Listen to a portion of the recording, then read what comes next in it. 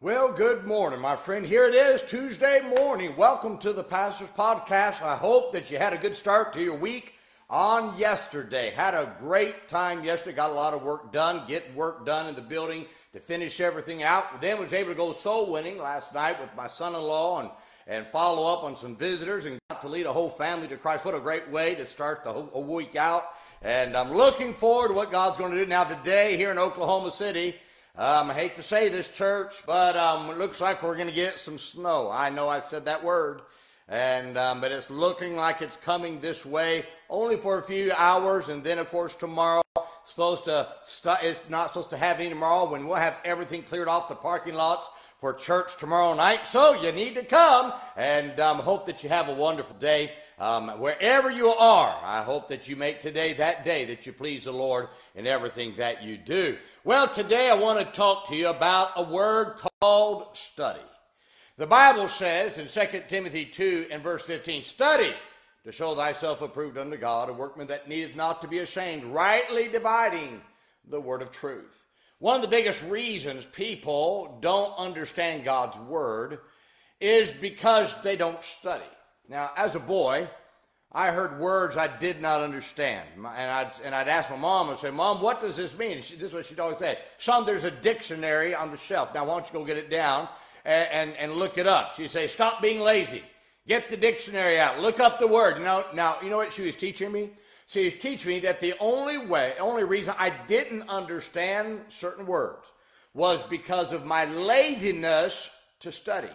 She knew if I was diligent and studied a word with the dictionary, I could understand any word, no matter how difficult the word might seem to me at the time. Now, the age-old argument about why some think we need a new translation, or I should say a new perversion, instead of sticking to God's word, the King James Bible, is that the words are too difficult to understand. Now, that's ludicrous. It's dumb, and it's the devil's lie. And anybody who says this, they're idiots. I'm just being honest with you. Because if anybody knows that the reading level of the King James Bible is a 5th grade reading level, and every other perversion out there is at 8th or 9th grade. Now, you tell me which one's easier. Now, my response to these people is that they were lazy. They're lazy bums who don't want to study. And they want to change God's word to fit their lifestyle. That's what they are. I don't care if it's John MacArthur. I don't care if it's Chuck Swindoll. I don't care who it is out there, what preacher out there wants to use another version. They're a heretic. And you listen to me, I don't care what anybody says, they're not as smart as they think they are. If they were, they would understand the King James Bible, which is at 5th grade reading level. Now, it doesn't matter what language you speak. You can understand God's word if you study. You can easily understand. Why is it that I've been reading the Bible since I was a boy. Why is it that I could understand the King James Bible without trying to change it? Now, those who are trying to change the Bible are also trying to change their lifestyle. And I know this doesn't have anything to do with the lesson, but I might as well hit it while we're on it. The King James Bible is the inspired and preserved Word of God. These so-called intellects, I'll tell you what they're an intellect about. They're an intellect about compromise and sin. That's because that's what they've done. They can act like they're really intellectual, but boy, they sure do live like the world, and they sure do look like the world, and they sure do talk like the world, and they sure do drink alcohol like a bunch of alcoholics. They're not as smart as they say they are. Their problem is they're lazy. They stop studying God's word. Now, there's a few things that we can learn about studying God's word instead of changing it. First, Satan will always tell you God's words are archaic when you have the Holy Spirit and a dictionary to help you understand his word. The fact that some words are harder to understand is no excuse to change to a perversion. When God says study, that means look it up. Listen, get a dictionary. Look up the word. Stop being lazy, especially in today's world. Second, there is power in words. Words do matter. And changing words to make them so-called easier to understand often takes the power away from God's word. Now, Satan's a master of changing God's word. He changed God's word in the Garden of Eden, and it led to a world filled with sin. Now, why do we think that changing the King James Bible is any different? Satan wants to change God's word because he wants people to be destroyed by sin. Now, we've got to stop changing God's word and start studying it. Third, studying God's word takes time. But the benefit of receiving from studying it far outweighs the inconvenience that it takes to study. Listen to me. You'll find that discovering the truths of God's word because you study it will bring a fresh view to your walk with God and an excitement about God's word that you never had before. Now, how do we study God's word? So that's the question. How do I study? Well, first, ask the Holy Spirit to explain God's word to you. The Holy Spirit, he's the one who guides us into all truth. Now, so if you don't understand, the best person to talk to is not a commentary, but God, but the Holy Spirit. If you're saved, you have the Holy Spirit living inside of you. And stop ignoring the Holy Spirit who can explain God's word to you.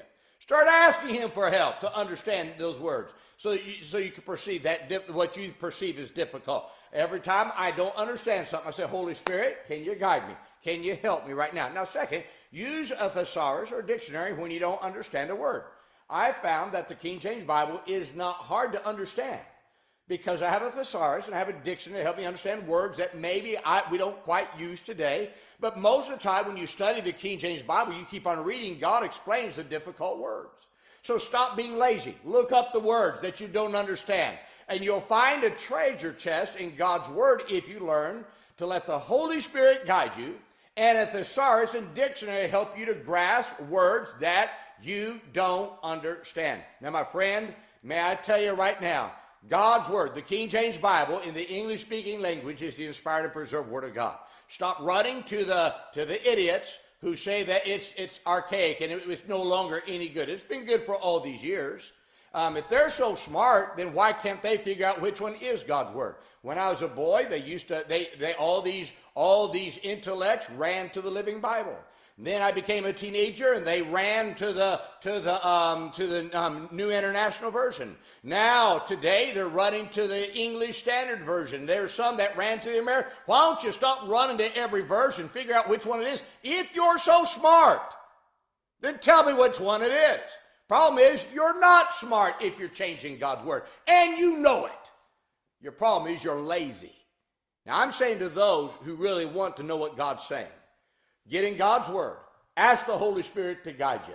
And then, when you don't understand a word, you just get a thesaurus out, look it up, and get a dictionary, look it up, and you'll be amazed how you can understand God's word. Now, you say, I've tried those things, and I still don't understand it. Then can I tell you, get saved.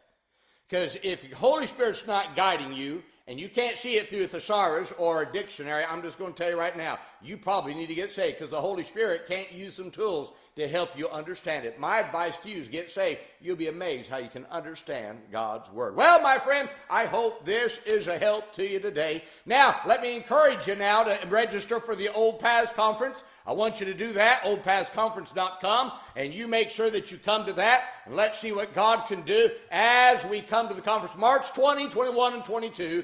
Then remember today, be good to everyone. Everyone's having a tough time. Have a great day, my friend.